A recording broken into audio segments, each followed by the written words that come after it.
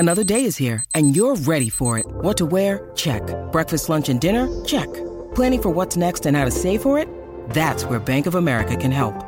For your financial to-dos, Bank of America has experts ready to help get you closer to your goals. Get started at one of our local financial centers or 24/7 in our mobile banking app. Find a location near you at bankofamerica.com/talktous.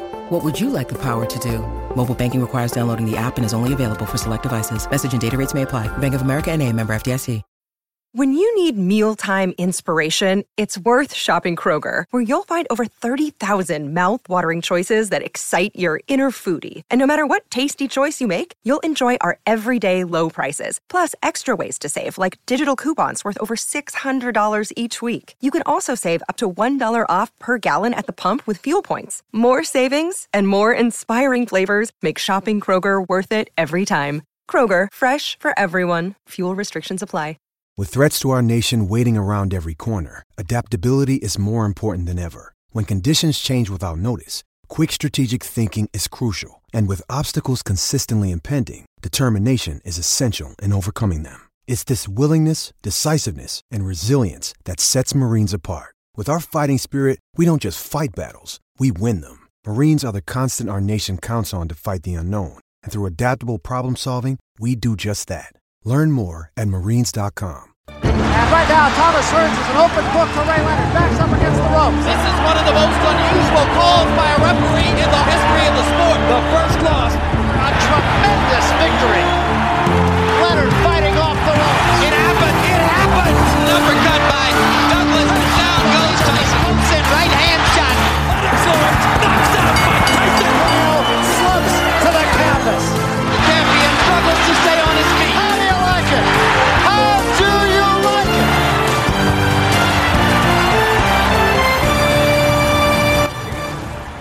Welcome again, fight fans, to another episode of Legendary Nights with me, your host Sean Bastow, shortly to be joined, as always, by Johnston Brown for this additional episode to the Legendary Nights feed, and it's celebrating St. Valentine's Day, and what better way to do it by breaking down the sixth and final fight between Sugar Ray Robinson and Jake LaMotta, aptly dubbed the St. Valentine's Day Massacre. Before we get into this episode, of course, go and check us out on social media at Legend Night Pod on Twitter and BTR Boxing Podcast Facebook page. If you've not already subscribed to the podcast, you can do so by checking us out on Apple Podcasts or Spreaker, Stitcher, Spotify, Castbox, TuneIn, any of the available podcasting apps out there. You can search Legendary Nights and you will find all the latest episode and the catalogue of previous episodes out there. So, this is the St. Valentine's Day Massacre. This is Sugar Ray Robinson versus Jake LaMotta, number 6. What a way to spend your St. Valentine's Day by listening to this episode, the tale of Sugar Ray Robinson versus Jake LaMotta, the St. Valentine's Day Massacre. I'm really excited to do this one, Johnson. This is one that we decided we were going to put in there last minute because it's St. Valentine's Day. It's what's been commercialised as you need to go out there and you need to go and buy your wife a box of chocolates and all the rest of it. But this Legendary Night is the real St. Valentine's Day. This is what we want to talk about. Now, obviously, for anybody that doesn't know what the St. Valentine's Day Massacre is, of course, it was an incident which involved basically a gang-style execution, which happened, I think it was the late 20s, early 30s it happened, but this fight in particular was labelled the St. Valentine's Day Massacre because of how brutal it was, and we're going to get into this tale. So, Johnston, what a fight, great pick, really excited to do this, and what a way to spend Valentine's Day. Yeah, I couldn't think of anything better than maybe sit down with the missus, your wife, whatever it is, get the candles lit and stick this on black and white. It's on ESPN, YouTube. Oh, she loves you, mate. And all a bit of blood and guts, but one thing you don't see black and white, you don't really see the blood, unfortunately. We have to look at or read certain articles. You can see that, I'm not going to give too much away, but a certain fight against his face absolutely mangled. But mainly you probably work it out from the film Raging Bull. Maybe stick that on Valentine's Day. That's another film to watch on Valentine's Day. But yeah, I think it's a no-brainer. Legendary Nights, we had a little gap. Valentine's Day coming up. If it's in Valentine's Day Massacre is it's a great tale and one that I'm looking forward to telling. So, as always, we'll cover the Legendary Nights episode in the format that we do, which is to cover the careers of both men in the lead up to this particular fight. Bearing in mind they fought 5 times prior to this 6th and final fight. We'll be touching on some significant fights in the lead up to this fight. We'll talk a little bit about the build up, which is always difficult to find out about because of how long ago this fight happened. There's not a lot of footage around there to find. There's only quotes and articles that you can get information from, and we did manage to find a few little nibblers in there to get onto. So we're going to talk about the build up to the fight, and then of course the fight itself. An amazing night, really, and an infamous night in so many different ways. So of course let's talk about the career of both of these men, because both of these men are legendary fighters in their own right. And starting for me first, we'll start with the Raging Bull, Mr. Jake LaMotta. Let's start by talking a little bit about Jake and his career in the lead up to this 6th and final fight. So for Jake LaMotta then, everybody knows him as this fantastic fighter, as he was, and most of the younger generation, you know, people from our era probably only know Jake LaMotta through watching the Robert De Niro film, The Raging Bull, from 1980. But this particular career that he had was unbelievable, really, when you look back on it. And we're going to touch on a couple of them fights in the lead up to the fight with Sugar Ray Robinson, the 6th and final fight. So his actual career, Jake LaMotta, started in 1941. It actually started during the Second World War, and he wasn't your average fighter. He would go on and he would win fights and he would lose fights throughout the course of his career. And when he got to the first fight with Sugar Ray Robinson, which was only a year later after he turned professional, by the way, 1942, October the 2nd, he was 25, 5-2, and Sugar Ray Robinson was 35-0 at this point. And it happened in Madison Square Gardens. It was a big fight. It was a massive fight at that time because these two were very popular guys at this particular point. And what was interesting about it was that Jake LaMotta was, for the majority of his career, was actually just a full-blown solid middleweight. And he always had the weight advantage over Sugar Ray Robinson. Sugar Ray Robinson is by far the best welterweight that has ever graced the squared circle. Ray Robinson, yet again, as you'll find throughout most of his career when you look back on the history, he moved up a weight because the competition wasn't good enough in his own weight. It's crazy, isn't it? He was a welterweight, and he wasn't a champion at the time, obviously. It's crazy to think, but 35-0 wasn't even getting a look in. And Jake LaMotta is, you know, he's had his losses. He's in a situation where he's also a bit feared as well. So he's a feared middleweight. Not many people really want to fight Jake, or Jack. Some people call him Jake, however you want to pronounce it. I mean, I'd say Jake LaMotta has always been Jake LaMotta to me, and Sugar Ray as well, but both two different weights. And actually in his first fight, he was actually 10 pounds heavier, Jake LaMotta, than Sugar Ray Robinson. But it didn't matter one iota because Sugar Ray was quite simply, he was brilliant that night as well. His hands were, he was just too quick with his hands. His footwork was excellent, as you'd always see with Sugar Ray Robinson. He had this fantastic style, and you know, when you watch him, if you ever get the footage,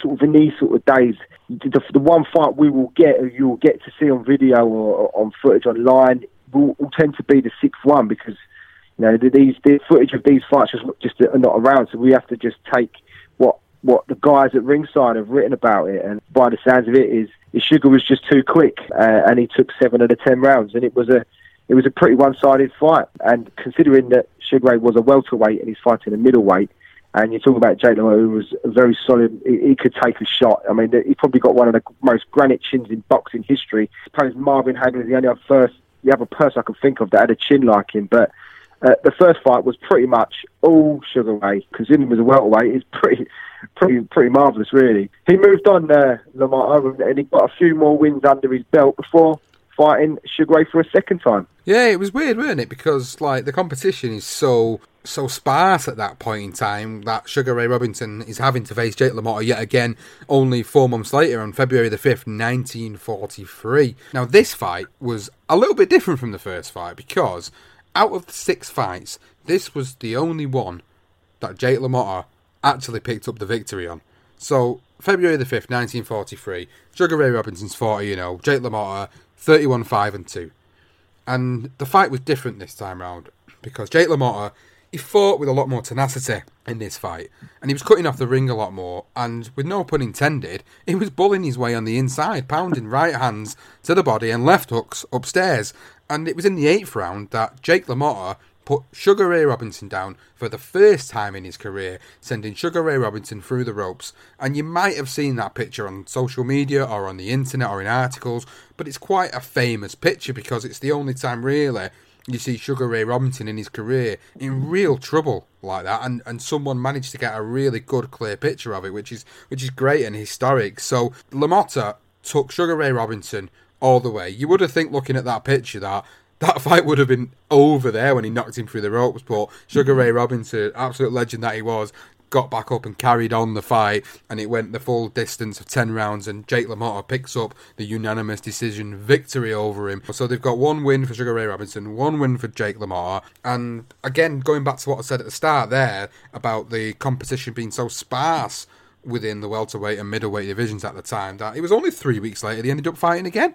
Ray, when you get about ready to do a fight, how many hours of training a day do you do? Well, it's the whole day goes to training.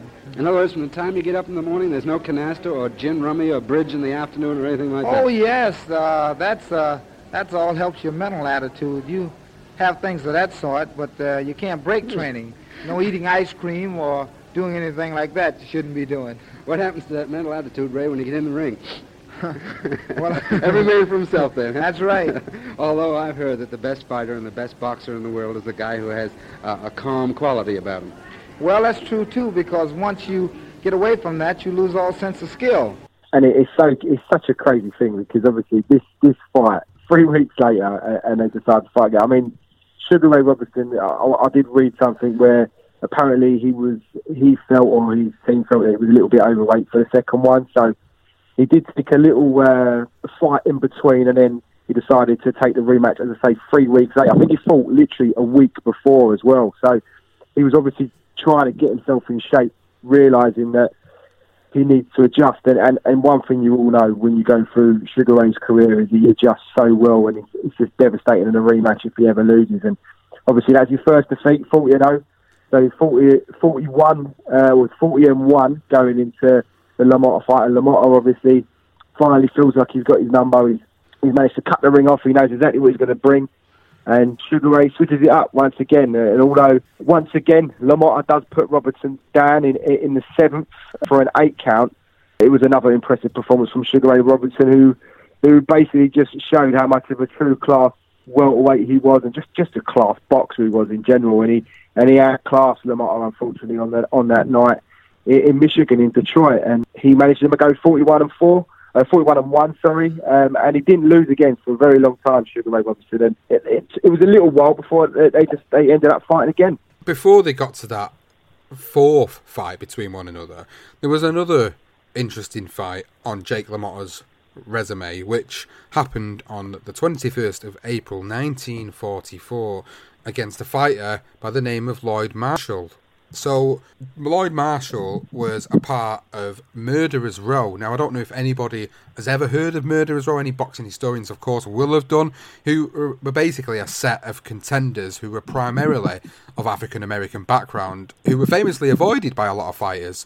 So, a few names on that list that people may know or may not know of to look out for. Go and check them out on Wikipedia or on Google. You've got Charlie Burley, Holman Williams, Herbert Coco Kid Lewis, Jack Chase, Eddie Booker, Aaron Wade, and Burt Lytell. They were the names on Murderers Row, and that is an interesting concept on its own, and it's something I know we would love to touch on at another point down the line. But Murderers Row then, Johnston, just put it into context for the listeners a little bit more about Murderers Row. Well, these guys were basically, they were the most fighters, and during the time, obviously, segregation was still there, and black fighters just didn't get the opportunity. They just didn't get the chance to fight for world titles, and they didn't get the chance to fight the contenders either. And there's only a selective few that would actually take them on. And I mean, just jumping on, don't want to go too far, but the fact that Sugar Ray Robinson is well known to never face Charlie Burley, and Charlie Burley is still considered to be one of the best ever middleweights that ever lived, that just never got a chance. And none of these guys ever got a title shot, ever. and they were magnificent. From what you read, there are certain bits of footage on some of them. Holman Williams is another one, but obviously Charlie Burley always tends to be the guy that everybody knows. And, you know, these fellas were just unfortunate in the era they were in, because if they were around today, these guys would probably be considered to be some of the greatest fighters that ever lived. So it's a sad story, really, and it's just really, it just shows you, you know, at the times how dodgy and corrupt everything was, which we'll also go on to later on in Jake LaMotta's career as well. So let's just switch it up a bit for this episode, and as we're going through the chronological timeline of Jake LaMotta, we'll stop it there around about 1944, which is what the defeat to Lloyd Marshall was, and we'll go over to Sugar Ray Robinson's career and just touch a little bit on that leading up to the fourth fight with Jake LaMotta. So obviously we've covered 3 of the 6 fights already about what happened in them and how it all went down. But for Sugar Ray Robinson, obviously, he's got an unbelievable resume himself, of course. So looking back at his career, one particular name that stands out to me, he fought in 1943, on the 27th of August 1943, was Henry Armstrong, who, again, unbelievable fighter in his own right at this time. So Henry Armstrong was 31 at the time. Sugar Ray Robinson went in the ring with him, and Sugar Ray Robinson picked up a unanimous decision over 10 rounds. Now, this actually happened after the third Jake LaMotta fight. That was one name on that record where I thought to myself, wow, another amazing name after Jake LaMotta on the resume of Sugar Ray Robinson. So Sugar Ray Robinson is 45-1 at this point in 1943 before we get into the fourth Jake LaMotta fight. But you've got to look at his career, and we know how it all ended. We know how good of a fighter he was. But then you look at his resume and you go through some of the names on his resume, and when you get names like Henry Armstrong, again, who was a fantastic, brilliant, legendary fighter in his own right, it starts to tell you a little bit of a tale of how good of a fighter Sugar Ray Robinson was and why people considered him to be the greatest pound-for-pound fighter of all time. People have him in front of Ali. A lot of people do have Ray Robinson in front of Ali. And that's why. There's reasons behind that. And when you look further into it, you see why. So, at the point we get into the fourth fight with Jake LaMotta, obviously then, his resume is really well built up, and he's only had that one defeat to Jake LaMotta in the second fight. So, you move on, and you go into the fourth fight with Jake LaMotta, and I think that's where you start to think to yourself, looking back at the resume, why did these guys end up fighting so many times? It was a little bit ridiculous, but it's like we said earlier, there's no competition for them at the time. You know, Sugar Ray Robinson's knocking out his opponents, he's outclassing his opponents, he's making them look silly. So the only guy that's really done anything in the ring with him, that's made it a life and death situation for him, was Jake LaMotta, and they certainly fought again, and they fought again in 1945, and that was the fourth fight between the two of them. Yeah, and you saying that, I mean, the pair of them were feared. Neither of them, nobody wanted to go near them. Everybody knew that Sugar Ray was a top fighter. I mean, even going back to when he fought his 21st fight against Sammy Agnott in 41, he was actually the lightweight champion at the time, didn't put his title on the line, and he beat him. And that was the point where Sugar Ray, although he didn't have a title, he was considered to be a big business, and he actually earned himself $6,000 for that fight, and that was a big amount of money for him. I think he went and bought his mum a house, and he bought himself a car. So although he wasn't a champion, or he wasn't even, it seemed like he was going to be knocking on the door for the title, but it just wasn't to be, because people just didn't want to give him a shot. And the fact that, you know, of his colour, unfortunately, Sugar Ray Robinson, it took him longer. I mean, Jake LaMotta, it took him long. It just showed you that with just how corrupt the system was, really, before you even got to that full fight. But when you did get to the full fight, obviously at this point now, Ray's 2-1 up against LaMotta, and the fourth encounter was pretty much the same as the third. There wasn't much difference. If anything, it was more convincing for Sugar Ray Robinson. And I think many observers, gave him 9 out of 10 rounds. So LaMotta, I think the one thing with LaMotta is he wasn't never a great champion, never a great middleweight champion, and he was also a big middleweight. You know, he ended up going into sort of light heavies, but he was a bit one-dimensional, and you knew what he was going to get with LaMotta. And I think one thing about Sugar Ray Robinson was he was a very clever fighter, and he just had his number. He knew how to beat him, and he knew what he needed to do, and he done that in that full fight. I'll never forget the first time I fought Robinson. He was punching the hell out of me. Then all of a sudden I saw an opening. It was in my head. Sugar Ray is very superstitious. He had a horseshoe in each glove for good luck. After the 5th round, my manager kept telling me, don't let him hit your mouthpiece. Don't let him hit your mouthpiece. I said to him, what the heck do I care what he does to my lawyer? In between rounds, I could drink a brandy. I lost the decision, but I was the happiest guy in Madison Square Garden. But I got to tell you something, Rock. I've fought Sugar Ray so many times, it's a wonder I don't have diabetes. After that 4th fight, his next fight, Sugar Ray Robinson, was against Jose Pessoa, who is a mutual opponent of these two fighters, Jake LaMotta and Sugar Ray Robinson. He actually got a draw with Jose Pessoa, which was the first draw in his record. So he'd obviously won all of his fights but one, and then got that draw against Pessoa after the 4th fight with Jake LaMotta. So, you know, at this point, he's still a fantastic fighter. He's still a guy to be feared. He's still a guy who's beating everybody that's putting in front of him. But it must have been a bit of an upset in some senses that obviously this was the great Sugar Ray Robinson at that time. And there's one thing I wanted to touch on at this point before we move further on in the careers of both of them, is that you can't find a lot of this footage anywhere. You can't find footage of a lot of these fights that we're talking about. A lot of it, as you said earlier, Johnston, is down to the fact that you've got witness reports from ringside, you've got articles from journalists that were there at the time at ringside. You've got very limited information that you can source upon for this, and it's a crime that, you know, a lot of these fights weren't recorded, and a lot of it was due to the fact it was during the course of the Second World War that most of Sugar Ray Robinson's fights actually took place. And there was the story about him going on a tour as well, which was interesting, going fighting around and obviously helping support the troops as well, which was, you know, a really good story to hear about. So again, Sugar Ray Robinson, a guy that there's not a massive great deal of footage on, but the footage that is out there on him, you can see why people like Muhammad Ali was inspired by a guy like Sugar Ray Robinson. Oh, absolutely. I think he was good friends with Joe Louis, but I think he was inducted into the United States Army the day after he fought Jake LaMotta in the 3rd fight. So that was when Sugar Ray went in for World War II, and he was actually discharged on June 3rd, 1944, just before he fought Henry Armstrong. So, you know, during that time, he was what he did was, I believe it was some of the black army, some of the from the black guys from the army were being told they can't watch some of the exhibition fights they were putting on, him and Joe Louis, and he refused to fight unless they were there.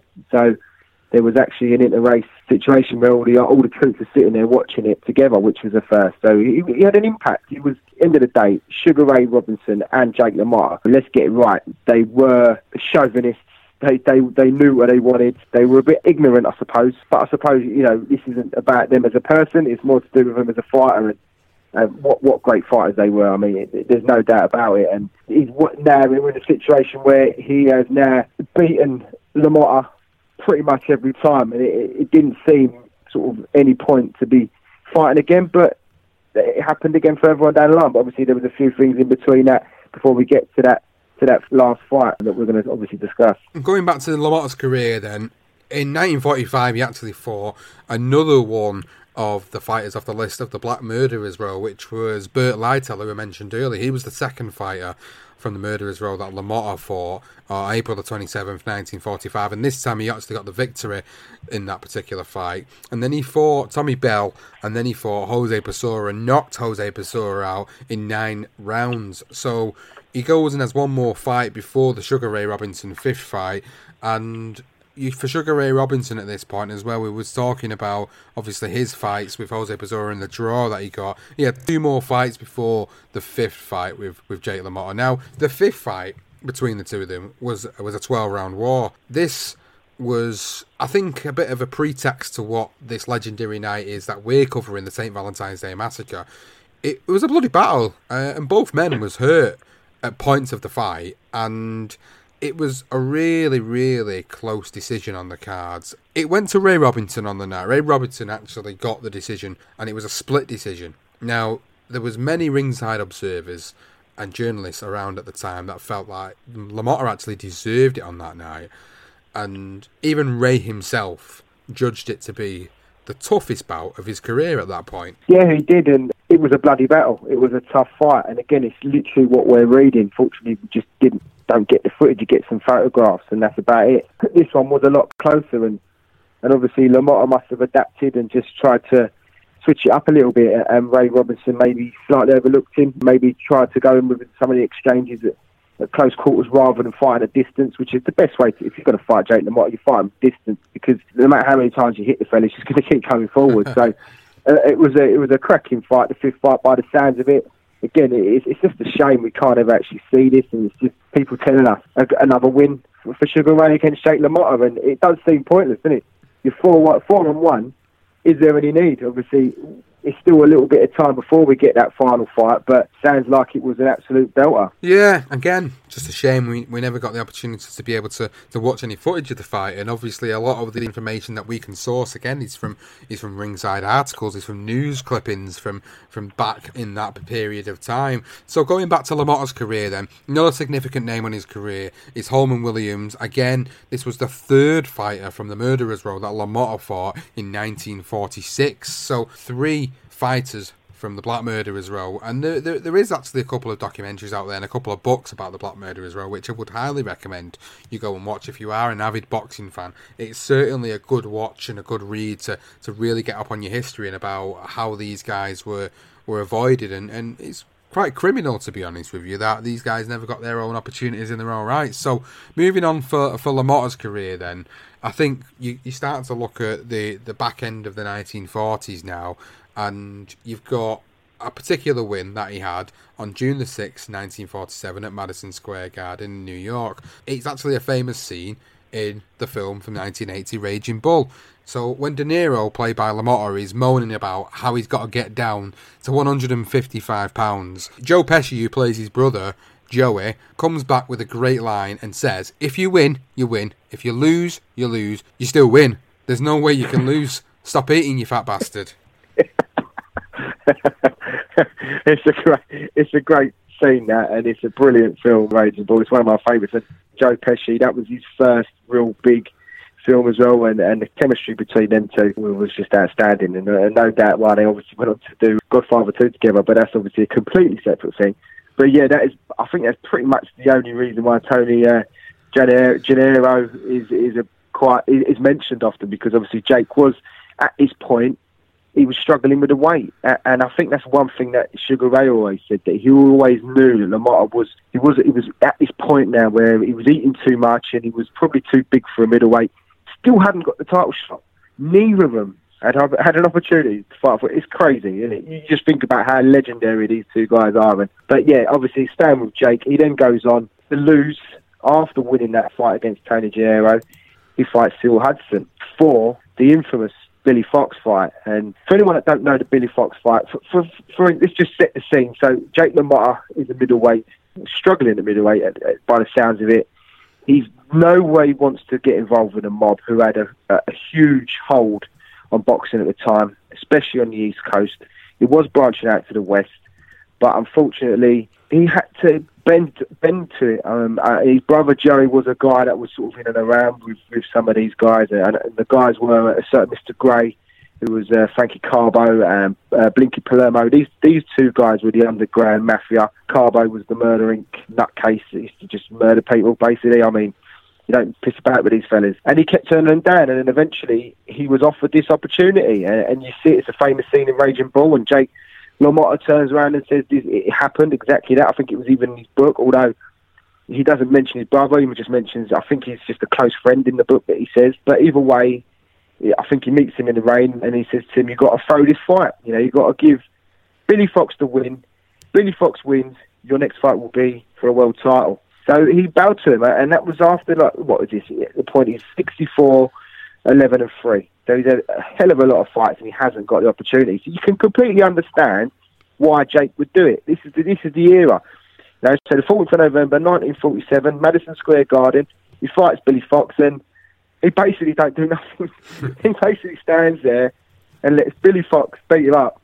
But he said, he's hitting me, I ain't feeling it. And I think he throws a jab, and he said, I threw a jab, and Billy Fox looks like he wobbles, and he said he felt like he was going to have to hold him up. So he's thinking to himself, I'm throwing a jab and I'm knocking this guy out. So he just couldn't throw nothing. That's what he said. That's why he said he did it. He just didn't throw no punches, and in the end, he gets stopped. And it's the one time he really gets stopped. I think he got one other time later on in his career when he's sort of right at the end of his career. Other than that, you look at it and you see it as a TKO, but it's not. LaMotta literally throws a fight, and there was he's investigated and he's actually suspended as well. I tried to avoid them. All my life I avoided them. My brother was the one that was involved with it, and he only did it for me, bring back messages to me, because they knew I didn't want to bother with them. I wanted to get an opportunity to fight for the championship of the world. I deserved it. I was uncrowned champ for 5 years. I deserved that shot. Nobody wanted to give it to me, so I just went right ahead and do what I thought was the best thing for me to do. And if I had to do it all over again, I would do the same thing.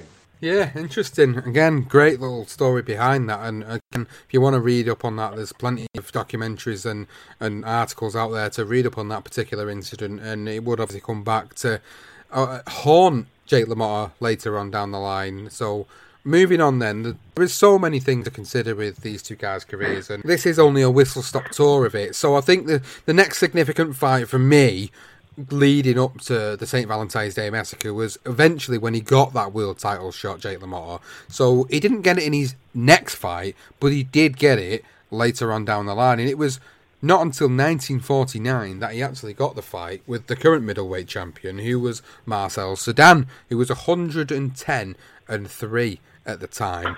Brilliant, absolutely brilliant record. Again, these guys are absolute animals. So Cerdan was French. Cerdan was a hero from France. He was idolised. Now, this was the big chance for Jake LaMotta. It was a 15-round fight, and Marcel Cerdan, he got injured in the second round, and it was his shoulder that ended up getting separated in this particular fight. Now, nobody knew about this at the time. Marcel Cerdan was a fighting champion, so he would go in there and he would fight for a further 7 rounds with a separated shoulder until eventually he had to retire on his stool in round number 9. And LaMotta gets crowned the middleweight champion. So he was the NBA, the ring, and the lineal middleweight champion of the world, finally achieving his dream, which had been promised to him previously by that affiliation with Frankie Carbo and the Mob. So he finally becomes the middleweight champion of the world on June the 16th, 1949. Cerdan was a courageous boxer. In this fight, a fall in the first round injured Cerdan's left shoulder. You will notice he can't use the arm at all. Cerdan throwing only one punch, the right. LaMotta knows it, and although he respects Cerdan, he wants that title. In round 9, LaMotta, always a great puncher, stays close, trying to minimize Cerdan's right. LaMotta in dark trunks with the white waistband sends his victory, but the gallant Frenchman won't give up, trying to get one punch home that will end it all. But LaMotta, who can give it as well as take it, steps up the pace. Cerdan still unable to use that left hand, still using one arm, his right. The end comes dramatically in the 10th round when Cerdan cannot answer the bell. His left arm, injured in the fall of the first round, proves Cerdan's undoing, and Jake LaMotta is the new middleweight champion. Crazy. I mean, he offered the title shot in 47. He gets it at 49, but he gets it. I mean, that's the main thing. He did get it, and he took his opportunity. And I mean, Marcel Cerdan, his record speaks for itself. 110-3. That's incredible. I mean, that is unreal. Coming away from home as well as a champion.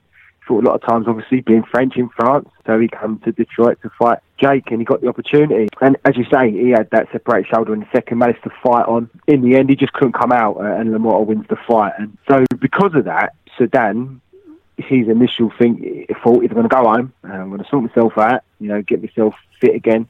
And they actually arranged for the rematch. And I believe because he was with a famous French singer, this is why he was such a famous, I mean, not only was he a great fighter, but he was idolised in France because of the lady he was with as well. I think he was actually going somewhere to watch her sing. And unfortunately, he was in a plane crash at the age of 33. He unfortunately died very early. And LaMotta never got the chance to get the rematch with Marcel Cerdan, which would have been another cracking fight, I'm sure. So it's a shame, but these are the stories, unfortunately, that you end up picking up as you go through these careers. So yeah, it never happened. But LaMotta remained the middleweight champion of the world. Well, it's funny because he nearly lost it leading up to the Sugar Ray Robinson 6th and final fight on our legendary night for this episode. And the one significant fight prior to fighting Sugar Ray Robinson that I wanted to touch on was the second fight they had with Laurent Defouly, which was for the ring and lineal middleweight titles, and a fight that was also voted 1950s Fight of the Year by the Ring magazine. Now, in this particular fight, Defouly was up on all scorecards going into the final round, but Jake LaMotta's pressure fighting was always there from start to finish, and it paid off in the final round as he flattened him with the left-right combination that sent the Frenchman through the ropes. It was the end of the fight. It's crazy, absolutely crazy that this guy, Jake LaMotta, who had had such a turbulent career at this point and his turbulent life at this point, and this is just 1950, this is before our legendary night that we're covering, and he goes in there, nearly loses his middleweight titles that he worked so hard and affiliated himself with the Mob to do so, manages with a whisker of time left over to go and stop Defouly and retain his middleweight championships to be able to get that fight with Sugar Ray Robinson, the 6th and the final fight, which we'll talk about shortly. So that happened on September the 13th, 1950. It was in round number 15 of a scheduled 15 rounds, and the stoppage came at 2 minutes and 47 seconds of the 15th round. He had 13 seconds left on the clock when he stopped him. Unbelievable. I mean, could you imagine today, it'd just be mayhem social media, wouldn't it? This fight, Jake LaMotta behind on all three scorecards. The scorecards were read 72, 68, 74, 66, 71, 69. It was going to be a complete shutout. And even Laurent Defouly even turned around and said that he boxed a fantastic fight for 15 rounds in 2 minutes. It's literally that last sort of half a minute or 12 or 13 seconds left on the clock, and it is. I mean, you can actually see this. There is footage of this of Jake LaMotta. I mean, it is a pulverising finish. You can see, obviously, chasing him around the ring, and he just catches him with his left, right, and then again sends him through the ropes like he did with Robinson in their second fight. And absolutely brilliant. And then one fight that, you know, I'm sure we probably couldn't get the whole thing of, but I'm sure somewhere someone got it out there. But what a fight that sounds like that was. Oh yeah, definitely. I think that's one that I would have loved to have been able to fully catch up on. You know, the full fight. Amazing, absolutely amazing. So that leads us nicely, obviously, into that fight for Jake LaMotta. But Sugar Ray Robinson's career, obviously, will go back to his career at the start of the decade from the 1950s, and obviously he's still in the welterweight division, and he's still defending his ring and lineal welterweight titles and getting victories. And it was at that point that he decided, obviously, a move up in weight yet again was needed, because he was beating all the competition that it was put in front of him, and it just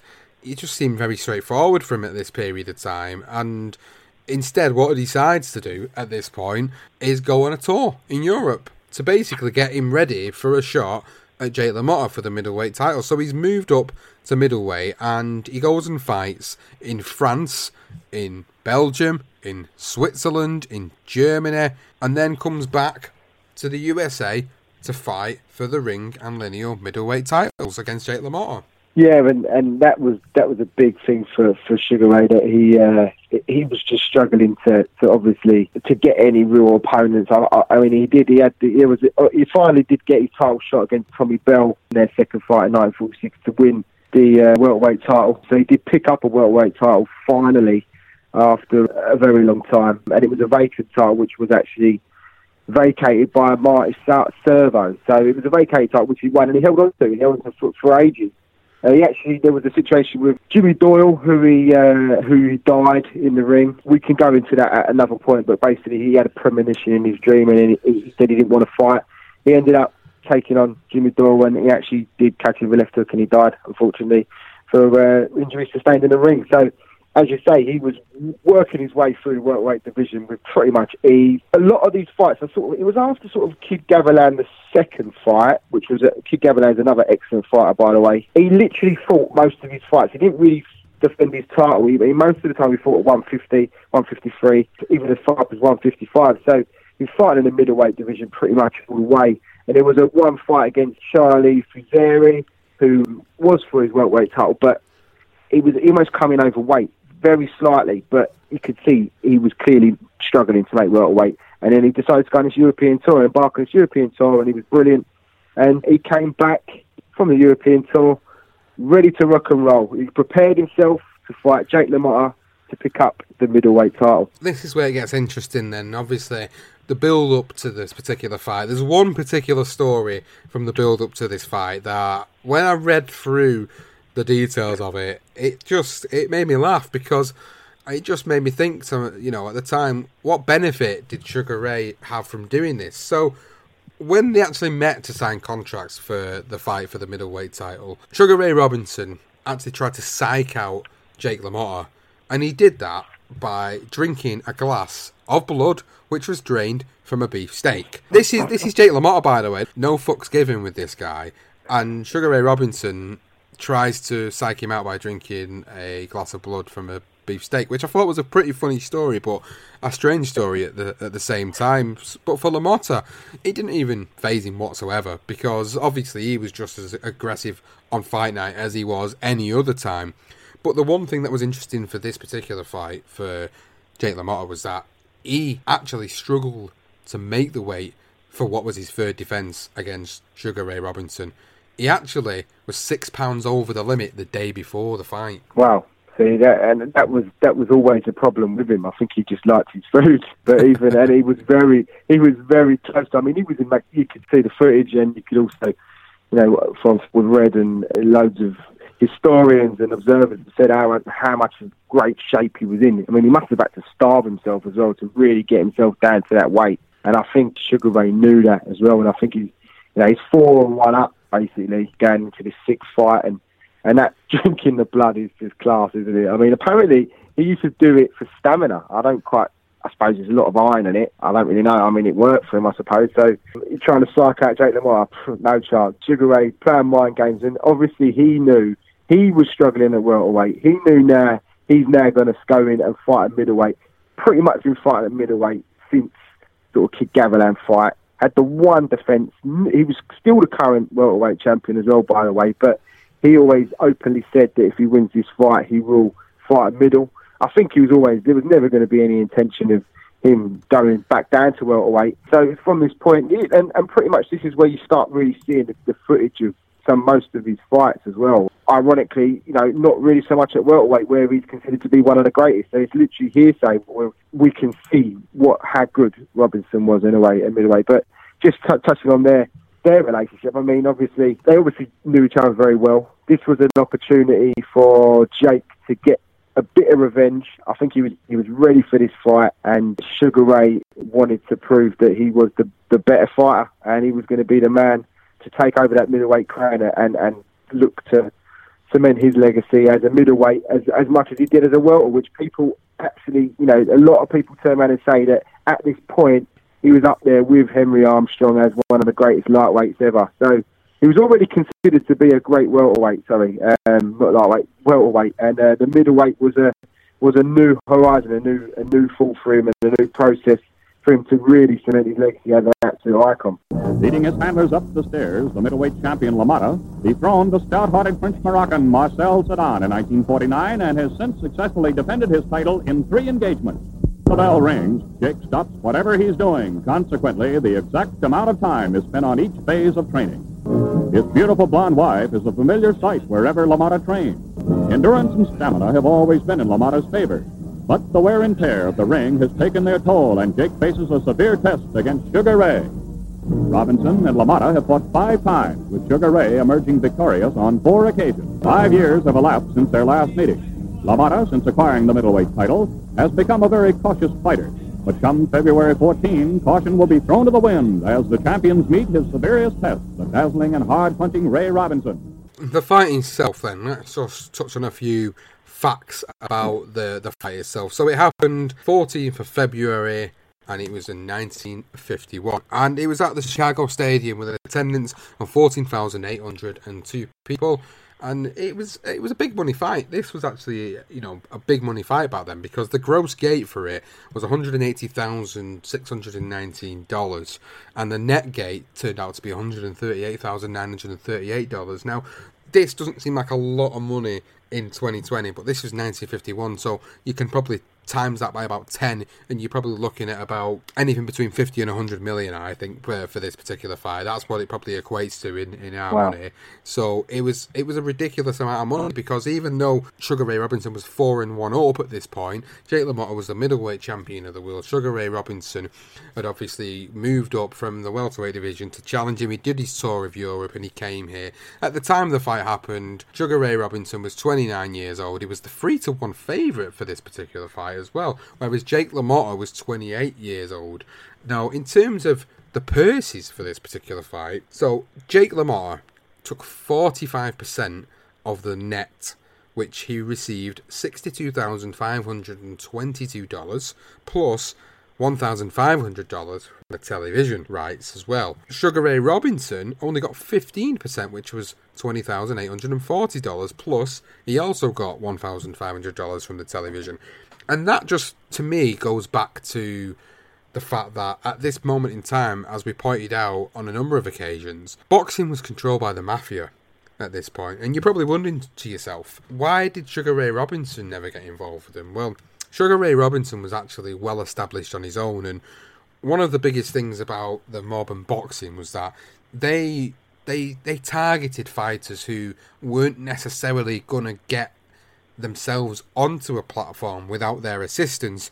So when the one and only time they did approach Sugar Ray Robinson, which was Mr. Gray, Frankie Carbo, about doing business, Sugar Ray Robinson were interested in doing it, and that was it. There was no repercussions from the mob. There was no, strong code over him. It was just a case of he was already a well-established fighter at this point, because he obviously won welterweight titles and he was this big name and he was well known and he was quite flashy and quite fancy and driving around in his Cadillac, and obviously did all the stuff that he did during the Second World War as well to help the troops. So he was already a celebrity himself really at this time, whereas for Jake LaMotta, he wasn't as much of a celebrity. He was a guy that he just wasn't going to make the cut, really. People didn't think he would ever win a world title. So, obviously, when he did eventually win a world title, it was a big surprise to many. And, obviously, as years would go by, there'd be a lot of more talk of, obviously, boxing and the mafia involved. But it made me think about these purses. It made me think that was probably, looking back on that and what we know about the history of boxing and the mafia's stronghold over it, it was probably likely that Jake LaMotta got more of the purse than what Sugar Ray Robinson did, not only because he was the champion, the defending champion, but because of the fact that obviously the boxing was controlled by the mafia at this point. Without knowing fully the details, it was probably likely that the mafia had a lot of influence over the gate recipients for this particular fight. Even though Sugar Ray Robinson was involved and he didn't necessarily do business with them, they obviously had more of a stronghold over what LaMotta was doing in his career because of their previous affiliation. So it's crazy to look at the fact that the purses were so disproportionate here. And for me, it just goes to show you that boxing and the mafia at that period of time just went hand in hand, and it just goes to show you how much of an influence they had at that period of time. So going back to Jake LaMotta, this was the third defence of his middleweight title, and at this point he had a record of 78 wins, 14 losses and 3 draws on his record before getting into the ring for the sixth and final fight with Sugar Ray Robinson. Yeah, and you're absolutely right. I mean, the fact that the title was it was the NBA, was it, at the time? I think that was the title, wasn't it? And Jake was the champion, and they run it. They run their organisation. That was basically it. Anything that was happening in the East Coast was all mafia led. Especially in Chicago. Obviously, Madison Square Garden was there. That was their patch. You couldn't get a fight there without their go-ahead. And as you say, with Sugar Ray Robinson, after the Zivik fights, which happened sort of 1942, that was the time when Sugar Ray Robinson actually became his own manager. He got rid of Carl Harmon and actually got old Mike Jacobs, another name we know, Mike Jacobs, who was a part of the old Joe Louis, Max Schmeling fight, and Mike Jacobs was also a part of, I'm not quite sure his affiliation with it. I think he managed it and I think he had to deal with them, unfortunately. I don't know the ins and outs of Mike completely, but he actually took $10,000, Sugar Ray Robinson, from Mike Jacobs to buy out Carl Harmon, who was his manager at the time. So he obviously sees himself. He was a very astute businessman when it comes to his fighting and negotiating fights, although this one in particular probably doesn't look so great. But I suppose if you're going to be dealing with these guys, he obviously see it as I'm going to win this title, and no matter what, I'm going to bring home the bacon so you can give me what you want, and I'm going to earn a shitload of money after, and that's exactly what happened. So the fight itself, great fight, and a great start from Jake LaMotta. So this was one of the first big fights that was actually put on what is now known as our goggle box, the TV. So the popular technology of a home television was brought into a lot of people's households at this point in time. So it was one of them big major fights that was on the TV. So this was a big transcending moment really for boxing, and obviously what a fight for them to actually be able to get their eyes on really, which was this one. So Jake LaMotta started this fight the way he started pretty much all of the fights, which was to go in there and target Sugar Ray Robinson's head and then try to work the body. Now I think Jake LaMotta knew at this point, judging by the fact that we know that he was overweight the night before, that he probably wasn't going to be able to have the stamina to go the distance in this fight. So it was obviously all about him trying to get Sugar Ray Robinson out there. And that's exactly what he was trying to do in the opening rounds. He was trying to get Sugar Ray Robinson out of there, and you can see the tenacity he's got in him. It just seems to be that little bit more edgier than the previous 5 fights, where there's more urgency to the work that he's putting in the first few rounds. And obviously because of that weight issue, you wouldn't have known it at the time as a fan watching it. You would have just thought, look at Jake LaMotta, look at him go for it. He's trying to stop Ray Robinson here. And he was trying to do that. But obviously Sugar Ray Robinson is a beautiful boxer. Absolutely beautiful boxer. And his aggression was so calculated. He was using a lot of energy-sapping shots to Jake LaMotta's midsection. So whether they knew something about the fact that he was obviously overweight, massively overweight, that they wanted to use that to his advantage, and they targeted the body because they knew that's where they were going to sap his energy from, and that is exactly what he did in the first few rounds. He did. He fought on the back foot, Sugar Ray. He fought really well on the back foot and was just popping off that jab. Although one thing in that opening round, for instance, with Jake, I thought his left jab was brilliant. I thought he was working well behind it, and when he was getting close, he was really having a go at Ray, and I think he did go for broke in that first round, and he did really go for it. Obviously, as you say, his mindset is just try and get rid of him early. And it was pretty much the battle of the jabs for pretty much the first sort of 3 rounds. And although I felt that Sugar Ray, sort of in the second and the third round, I thought what he started to do was he was able to keep Jake at bay, tie him up at times, and he was actually starting to get off that right hand behind that jab. And they were effective, and they were really hard, solid jabs when he really sat down on them. And it sort of stopped Jake in his movement going forward, but he would still keep coming forward. So he stopped him in his tracks a little bit, but not so much. But that third round for me, I thought was an excellent round. And it was literally where Ray he has a great little, literally from the beginning, he's going to the head, he's going to the body, and he's tying him up when he's in close. Jake sort of continued to stalk him, but yet Ray was sort of circling around him, just popping off that jab, and it was great to see. This is 1951, for goodness sake, and just watching Sugar Ray Robinson was almost just like he's so ahead of his time. It was ridiculous. Landing those wonderful combinations to the head and the body, throwing a stunning uppercut at one point in the third or the fourth. He was just a bit clever, and he was trying to make, you could see Jake really forcing the issue, but unfortunately you could see he needed to get rid of him earlier, and you could see Robinson had a plan. He had a long plan, and it was going to be, I'm going to just work my way through these rounds, tire him out, and then I can do my business later on. And yeah, it was.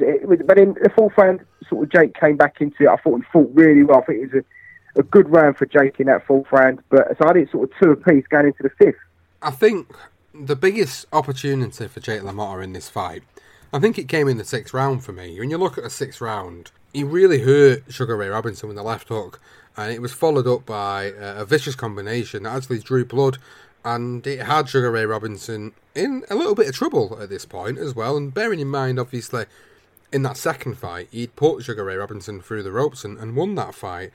So he obviously seen this as his opportunity, but Sugar Ray, he had the knowledge, and as you said, he had IQ way ahead of his time. He was able to survive that onslaught and carry on throughout the rounds, and that was his plan. It was to basically draw the energy away from Jake LaMotta and the aggressiveness of him, and he knew what to expect because they'd been in there so many times, they'd shared the ring so many times, even though this particular fight was 4 or 5 years after their last fight, they'd still shared the ring that many times, and it was probably like riding a bike for the pair of them, really, getting in the ring together once more. But for Sugar Ray Robinson, he would continue to battle on throughout the fight, and as it got to the later end of the fight, he's looking at about round 11 now. This is where you can see, watching back on the fight, LaMotta's gas tank is pretty much empty now at this point. He's unloaded shots left, right and centre. Sugar Ray Robinson's elusiveness and his counter punching was absolutely sublime, and you can see that the champion at this point is staging what is probably his last ditch attempt to really rally against Sugar Ray Robinson. He's trying to drive him into the ropes. He's unleashing like these barrage of punches in what is probably his final effort to try and force a stoppage against Sugar Ray Robinson. But these types of gambles in a fight like that were never going to pay off, because by the end of round number 11, Sugar Ray Robinson's got him reeling, because Sugar Ray Robinson's counterattack again was brilliant, and you can see where the likes of Muhammad Ali and even Sugar Ray Leonard used that same blueprint in some of their major fights in their career, where they would basically leave short bursts in, say, the last minute to 30 seconds of a fight, and then they would throw these punches where the challenger or the champion or whoever it was they were fighting at the time would spend all that energy out, that they just basically got a lot of hurtful punches off by using the counter-attack. And this is what was happening in the latter end of the fight with these two, with LaMotta and Robinson, is by the end of the 11th, Jake LaMotta's absolutely spent. He's getting hurt at this point, and you're going into the 12th, and I think, for me, the 12th round was where it marked the end of what was previously a competitive fight. It was. I mean, it was close, wasn't it? It was close up to about round 7, and then thereafter, LaMotta was out of gas. There was no, you can't make no bones about it. And Sugar Ray, it was a tactic he had already adopted before this fight even started. It was 100% what his game plan was. And you could see him sort of going through the gears from the first round, literally, how he just ups the tempo. He would double up the jab, and then he would throw the right hand. And then the next round, he'll throw the right hand, and then come with the left, and then throw an uppercut. And then he'd back off. And although Jake's having his moments in some of the rounds, he's sort of giving him odd rounds here and there. It was pretty close, but it was just beautiful at times from Sugar Ray. It really was. And, one thing I will always look at when I watch this fight in particular, I've watched it before and watched it back the other night, it was almost like watching a mirror image of Muhammad Ali, and obviously this happens before a certain Muhammad Ali come along, so you can clearly see how much of an influence this guy had on Muhammad Ali, because he fought pretty much the same as a sort of a heavyweight, obviously, but it's just uncanny, really, and but just to see how great he was in this era is just outstanding, and Ray just continued to just sort of, as you say, going into the 11th round, it was actually it was quite brutal. I mean, I think today that fight would have been stopped. You could see Jake now, his hands are just so low, and he's literally defending with his chin, and that's about all you can say, really. While Sugar Ray Robinson is just unloaded on him, and vicious shots. Big right hands that obviously doesn't go down, and obviously you see the famous thing from Raging Bull where he's sort of saying, "You never got me off my feet, Ray. You never put me down, Ray." I mean, that is an absolute just made up myth. If you ever watch the fight, right, Jake LaMotta ain't in no condition to be talking to Sugar Ray after the fight. The reason why they call it the St. Valentine's Massacre is literally because he gets pulverised in that 11th and 12th round. He certainly does, and Sugar Ray Robinson's obviously out to do what no man had ever done before, which was to put Jake LaMotta on the canvas. In 95 fights, he'd never tasted the canvas. And it was strange because, like you said, the referee refrained from stepping in the fight. The champion somehow managed to survive through them rounds, and even the ringside physician would visit the corner of Jake LaMotta between the rounds, but still allowed the fight to go on, which was, again, quite strange. But this was Jake LaMotta. This was the guy that would never go down, as you would rightly point out there. And like you said, the St. Valentine's Day Massacre, the reason it's called the St. Valentine's Day Massacre is because in round number 13, LaMotta, he absorbed a truly horrific pounding. Now, everybody ringside and everybody watching this fight could see that he was done.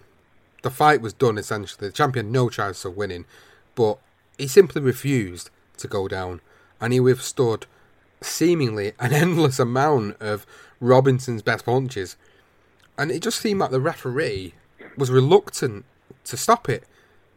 And he's, even as LaMotta, he can't even keep his hands up at this point. He's just literally on the ropes getting pummeled. Absolutely pummeled. He's staggering about.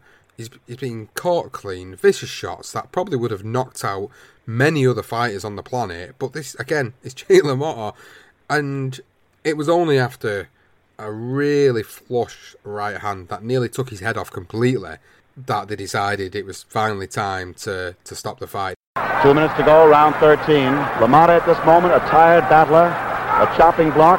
Robinson trying to KO him. For 8 rounds, LaMotta gave better than he took. And then Robinson unleashed all of his best guns for the last 4 rounds. These are clean, whistling shots, lefts and rights. How he can survive them, nobody knows. Head shake at the ringside. The fight is going to be stopped on the signal from the chairman of the Illinois Athletic Commission, Joe Trainer, to Frankie Sikora. The fight was stopped in the 13th round with our scorecard showing that Ray Robinson was ahead 63 points to 57. And in the 13th round, the hard luck round, the championship of the world has changed hands. And there you see it, a champion gone down to defeat. The fight was stopped on a signal from Joe Trainer. Here's the announcement. Ladies and gentlemen, the winner by a technical knockout in 2 minutes and 4 seconds of the 13th round, and the new world middleweight boxing champion, Sugar Ray Robinson. Ray, I'm very pleased to welcome the new middleweight champion. Thank you. It's a very hard fight. I'm very glad to win. I'd like to say hello to my good friend down in Miami, WW. Everything was okay. I'm not hurt, and I'm sorry that I could not get a chance to turn over the check for $25,000 to the Runyon Fund here for the Chicago. I forget the Chicago University. I have the check right down. Chicago University. I mentioned that you hadn't the chance to put it. It's for $25,000, and ladies and gentlemen, I'd like you to know, I'm happy to say that I am a member of the Runyon Fund. Has donated that check. We also sent $25,000 to California, $10,000 to Howard University, and this $25,000 that we donated tonight to the Chicago University is well over $200,000 that we've contributed to such worthy causes, and we hope to be able to raise much more and help other charities. WW, I've done the best I could. I'd like to ask you one question before you go, Ray. When did you know that you had him? Because you were fighting pretty evenly for 8 rounds. Well, that's the way we planned the fight. We figured LaMotta would be strong as he was. First part of the fight and the last part of the fight, he would weaken. We figured to box along the first part of the fight and wait till he showed signs of weakening, which he did. I see. And in those late rounds, after the 8th, he showed signs, and my manager told me to start open up heavier punches. Now, it was actually the ringside officials who signalled the end to the fight. And the referee then jumped in. So the ringside officials basically signalled to the referee that this fight needs to stop now. This fight needs to stop. And that's exactly what happened. He stopped the fight. The referee steps in and he raised Sugar Ray Robinson's hand. And he becomes the first fighter to essentially get a TKO victory over Jake LaMotta. But Jake LaMotta never went down in that fight, and that is what brings that famous scene in the Raging Bull film, and that is also why it's known as the St. Valentine's Day Massacre, because of how much of a pounding he took in that fight. There's no way in this day and age that would happen. After 3 or 4 punches, it would have been done. There must have been what, 20 to 30 unanswered punches, probably more.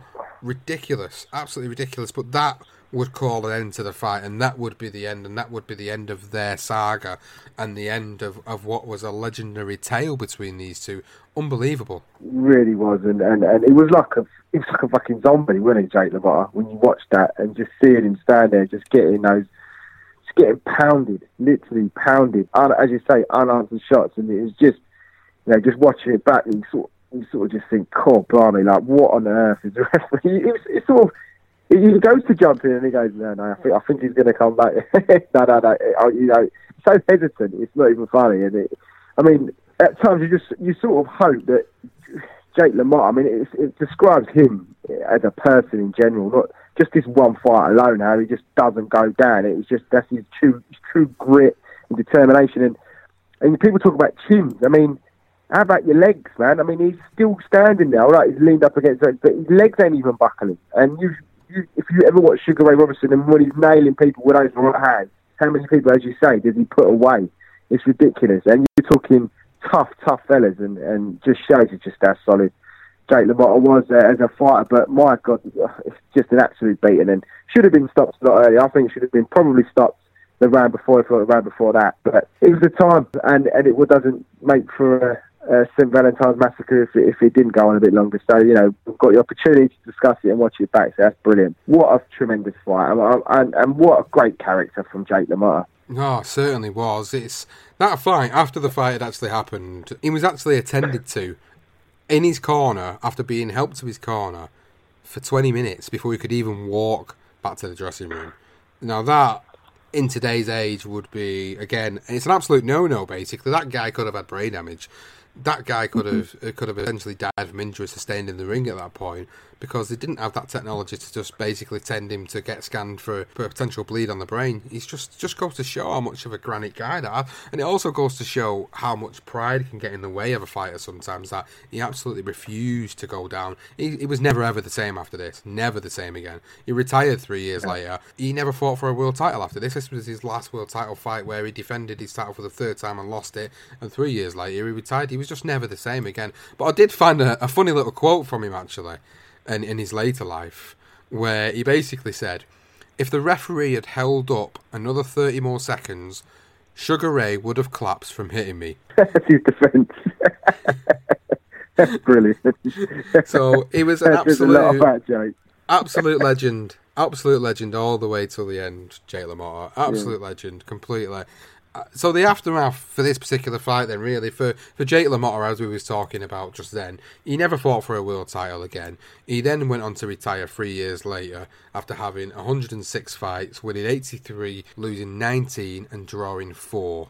And he retired on April the 14th, 1954, after his final fight against Pilligal Kaur. Now, for Sugar Ray Robinson, it was a different story, really. A little bit of a sad story, to be honest with you, because obviously that would be a massive night for him, winning that title. He would continue to go on and win and defend the middleweight title and lose it and have great fights with guys like Gene Fullmer and Carmen Basilio. And obviously you look at his career and you look at the aftermath of his career and what it meant for boxing, but he ended up going on to fight until 1965, which he was way past his best at this point. Going into that final fight in 1965 with Joey Archie, he'd had 173 wins, 19 losses, and 6 draws on his record at that time, with a total amount of fights of 202.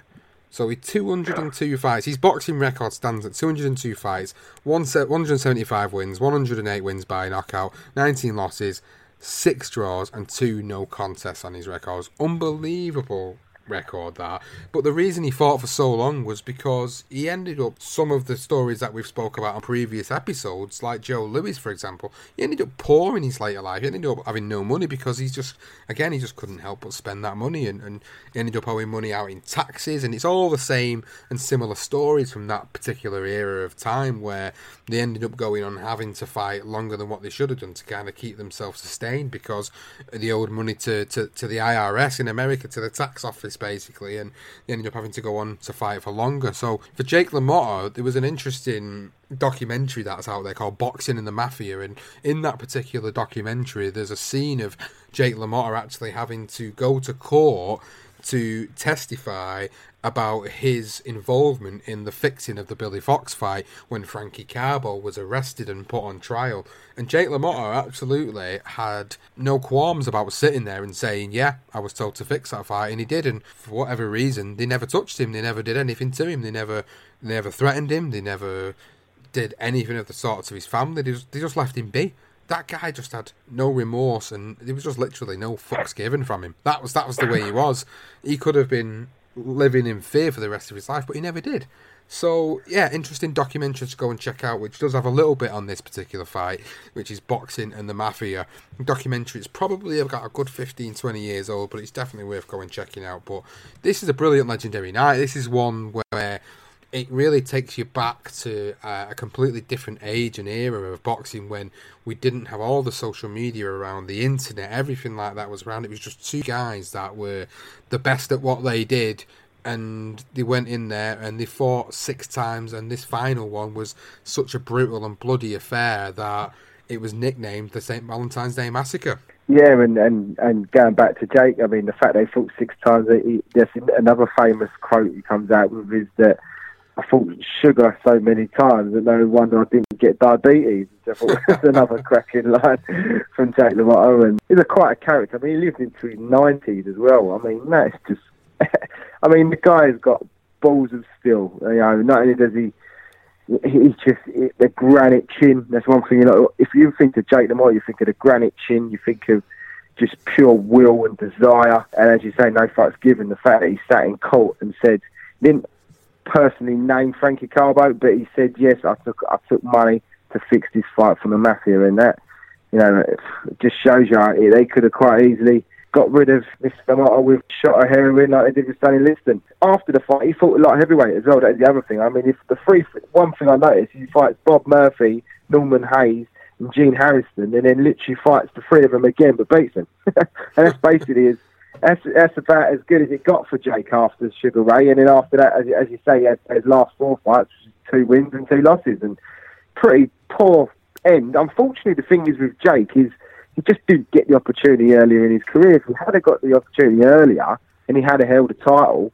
when he was at his peak, I think he would have been considered more of a great middleweight champion rather than, although he's considered a great middleweight, just not a champion. He didn't get the opportunities. And then obviously, Sugar Ray Robinson, as you say, it was a sad end for Sugar Ray. And I mean, the one thing no doubt, there's just running through his career after it. I mean, the Randy Turpin fights when he comes over to London on his second European tour, because he needed some challenges, and he travels to Europe and loses to our very own Randy Turpin. And in the rematch, I'm sure we could probably do a legendary night on that one, Sean, no doubt. And then like fighting guys like Rocky Graziano what an absolute legend he was. Gene Fullmer, Carmen Basilio. I mean, the list goes on. And it's probably after that. I think after that Gene Foreman fight where he won that title, the middleweight title again, he should have called it a day, probably around 1959. But as you say, he did carry on. He just went on and on and on, fighting for peanuts, just to pay the tax man. Poor old Walker Smith Jr., as he was his original name, retired in 65. But what a legend for me. I mean, Sugar Ray Robinson will always be my favourite fighter of all time. Just, I know we don't have the footage at welterweight. We only have what's sort of given to us, what we read. But looking at him as a middleweight, in the footage that you do get, I think he's absolute, just ahead of his time. I think he's iconic in the way he fought. And, you know, you could put him in today's world and he would still beat people. And he'd beat the best, because that's what makes you great, I think. You know, he's there with your Carl Lewis's about athletics and your Maradonas or Pele's in football. This guy is an absolute genius, one that I'll never get tired of watching. So this was the tale of Sugar Ray Robinson versus Jake LaMotta, the 6th and final fight, the St. Valentine's Day Massacre. We hope that you've enjoyed us breaking down a little bit of their careers and this particular fight. If you have, please go and let us know on social media, on Twitter at Legend Night Pod, or on the Facebook page for BTR Boxing Podcast. If you've not already subscribed to the Legendary Nights podcast, you can do so by checking it out on Apple Podcasts or Google Podcasts or Spreaker, Stitcher, Spotify, Castbox, wherever you get your podcasts, we're there. Go and find us, Legendary Nights, go and subscribe to it and get all the latest episodes of the Legendary Nights series. And we hope you've enjoyed this particular tale of Sugar Ray Robinson versus Jake LaMotta. And right now, Thomas Hearns is an open book to Ray Leonard. Backs up against the ropes. This is one of the most unusual calls by a referee in the history of the sport. The first loss. A tremendous victory. Leonard fighting off the ropes. It happened. It happened. Uppercut by Douglas. Down goes Tyson. Thompson, right hand shot. Excellent. Knocks out by Tyson. Slumps to the canvas. The champion struggles to stay on his feet. How do you like it? How do you like it?